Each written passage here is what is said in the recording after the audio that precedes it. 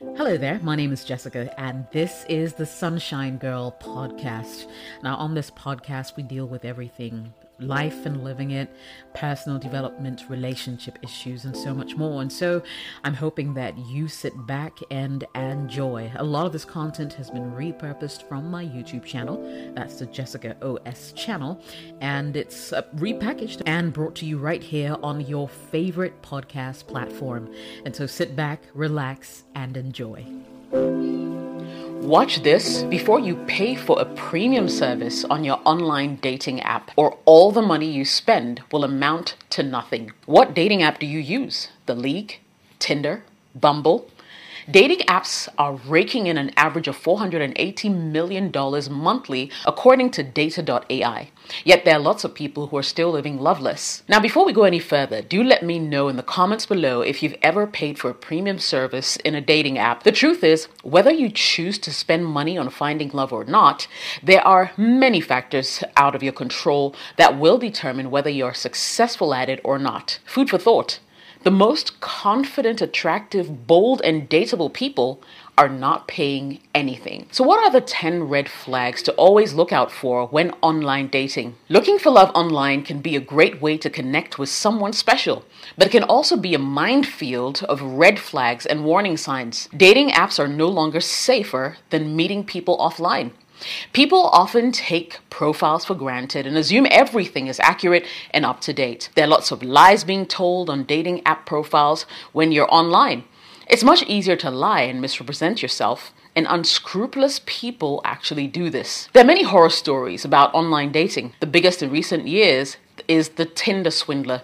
All I'm saying is, although trying to find love online is a great thing, just be very sure of what you're doing before you part with money. So what are the red flags? Number one, they have a suspiciously perfect profile. You know the saying, if something seems too good to be true, it probably is. This definitely applies to online dating. If someone's profile seems too good to be true, it's likely because it is. Some examples of things that might make someone's profile seem too good to be true include they're model perfect in their photos, they have an extensive and impressive list of accomplishments, they make no mention of any flaws or shortcomings, their interests and hobbies are exactly the same as yours. How coincidental. Such people also tend to hide their real social media handles, so use your judgment and be sure about what you're doing. If you want to see his or her social media, ask and observe the response. If someone isn't sharing their social media handle with you, they may have a significant other or something fishy that they don't want you to know about.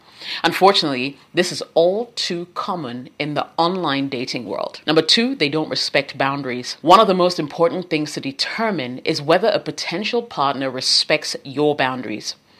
When you're first getting to know someone, it's wise to take things slow. It's especially true when it comes to giving out your personal information. If someone you just matched with on a dating app asks for your phone number or personal email address before you even get to know them, that's a red flag. Odds are, a new match who's trying to take the conversation off a dating platform as quickly as possible isn't someone genuine. They might be trying to scam you, or they might just be looking for a hookup. Either way, it's a red flag. Privacy and boundaries are critical in any relationship, more so when you haven't even met the person yet. If they can't respect your wishes and your boundaries, it's best to move on. Number three, they avoid meeting you in real life or cancel last minute after they've set up with you. So if you've been talking to someone online for a little while and they consistently refuse to meet up in person, it's obviously a red flag. They're also as bad as those who cancel at the last minute. More often than not, the last minute flake is someone who's habitually inconsiderate to other people. Your time and your energy deserve respect. Now, whether this person is conscious or unconscious that they're canceling at the last minute is problematic. It's not okay. This unfortunate behavior could be because they're not who they say they are, or because they're not ready to commit to a relationship. Things happen. Sometimes we have to cancel plans, right? But every day, though, there are plenty of reasons someone might not be ready to meet up. But if they're interested in you, they should be able to at least be open to the idea, especially if getting to you will not be a problem. After all, it will help you determine your chemistry and potential for a good relationship. Another form of this is when someone always has an excuse for why they can't get on a video call. If a match is unwilling to show their face after a few weeks of chatting, that's a sign that something might be off. It may also mean that they aren't interested, and maybe that's okay, So catch the next person who is. Number 4, seeking intimacy too early. So there are 3 things I'd like to highlight under this pointer. A, those who discuss sex before meeting. Now, this is awfully presumptuous and a problematic byproduct of modern day hookup culture, if you ask me, and it's becoming more commonplace. At best, it's a sign of lack of emotional maturity, and it's certainly a red flag, at least for me. B, those who like impulsive sexting. If their opening line is an inappropriate picture or a request for one, don't waste your time, whether that's photos, videos, or anything else. This is also a safety concern. You never know who the person is online, and sending sexual content to someone you don't know can be extremely dangerous. Even if someone doesn't explicitly ask for sexual content, there are other ways that they may try to get it from you. They may make comments that are sexual or might send unsolicited photos or videos. It's fine if you just want a casual, fun hookup, but if you're looking for something more meaningful, then this isn't it. Sexting can be a fun way to spice up your relationship once you guys get something serious going. And even then, I would like to err on the side of caution. And finally, C, those who like to Netflix and chill on the first date. Now, this is a clear indication that they're looking for a hookup. This doesn't mean that they're awful people. It just means that they aren't looking for anything serious. So if that's what you need at the moment too, then yeah, okay, go for it. I'm not going to judge. But don't have any expectations of this person.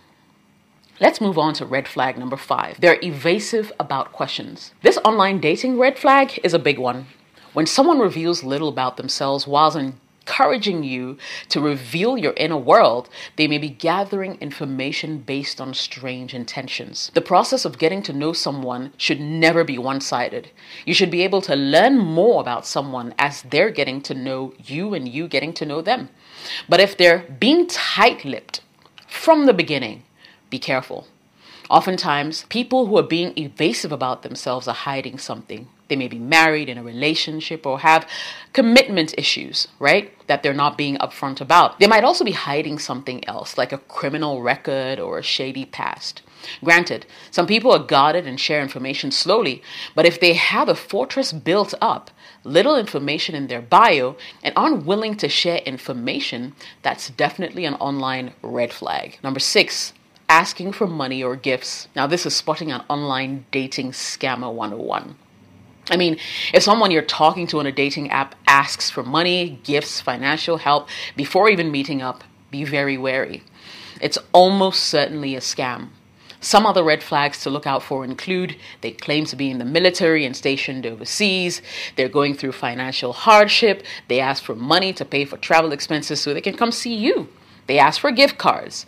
If someone you're talking to on a dating app asks for any of what I've just mentioned, don't give them any money. Number 7, rushes into a relationship too quickly. Getting too eager too quickly in a relationship is an online dating red flag. If you feel like the person is racing into a relationship at the speed of light, they may not be coming from an authentic or grounded place. This could be a person who's desperate to settle down with the first person who will take them in, or a way to get over an ex.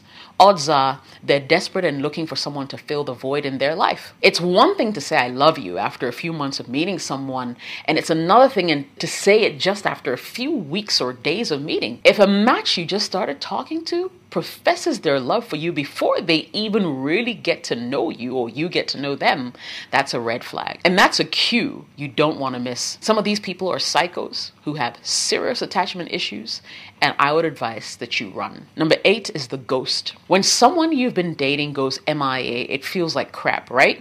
But eventually, maybe you'll forget about them. If it happens early in the relationship anyway. However, if they're disappearing and reappearing for differing and extended amounts of time, it isn't a healthy sign. Of course, there are exceptions, and people go through major life crises that may cause them to pull away from dating altogether for a while. But use your best judgment. When this person is fond of ghosting you, something is amiss. I actually have a video on what to do when someone who ghosts you returns. So make sure you watch it and you can thank me later. I'll leave a link to it in the description below. Number 9, over-controlling. So relationships always involve negotiation, even in the early stages, right? If someone is giving you a demanding list of what they want or expect, that could indicate more dangerous forms of control in the future. Refusing to acknowledge your needs during an initial dating process is an indication that they aren't looking for anything serious, but rather maybe someone to control. And finally, the narcissist.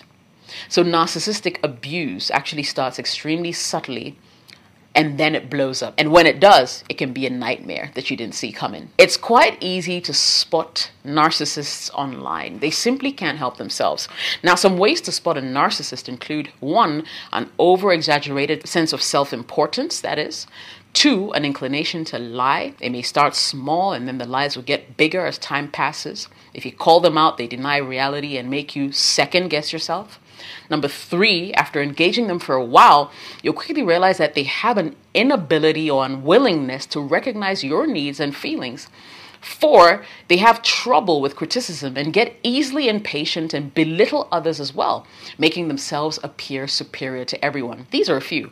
But if you believe you're in a conversation with someone like this, you may not want to go any further or just investigate to be sure that they don't have a narcissistic personality. In conclusion, when it comes to online dating, take note of the flags and trust your gut. If a situation feels sketchy, it probably is. If you aren't sure if you're being intuitive or paranoid, request to meet at a place that's safe for you. If you see traces of any of the behaviors that I've mentioned in this video, please move on.